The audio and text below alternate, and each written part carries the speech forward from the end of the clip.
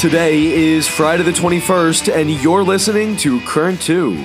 In market news, all major indexes down again. The Dow about 0.3%, S&P 0.8%, and the Nasdaq 0.61%. In other news, jobless claims unexpectedly fall, U.S. home sales are down, and Tesla posted near-record profits but missed quarter expectations, finishing down 6.65% yesterday. In national news, college enrollment is down for the third straight year with the exception of online schools and historically black colleges and universities. Biden attempts to keep gas prices stable by selling 15 million barrels of emergency reserve oil and stating he will continue to do so as needed. Trump back in the news as he made legal claims of election fraud in court he knew were false and likely committed a felony in attempting to block 2020 election results. Floodwaters in Florida contain a flesh-eating bacteria that's already killed 7 people. In global news, UK Prime Minister Liz Truss resigns after only 6 weeks, the shortest-serving British Prime Minister in history. She'll be remembered by her plan to cut taxes and boost spending, which ruined financial markets, then going back on said plan and crushing all credibility she had while firing some people as well. Best of luck to her successor, who's inheriting quite the job. The US and Europe work to help Ukraine with Iranian drones terrorizing them deep behind front lines. They'll impose sanctions on Iran to limit drone exports, and the US will send air defense systems to Ukraine.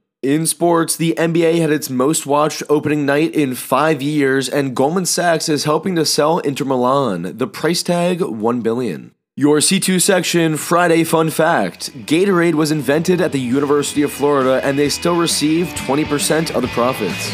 Enjoy your weekend and thank you for listening to Current 2, apolitical, easy, and keeping you in the know in under 2 minutes.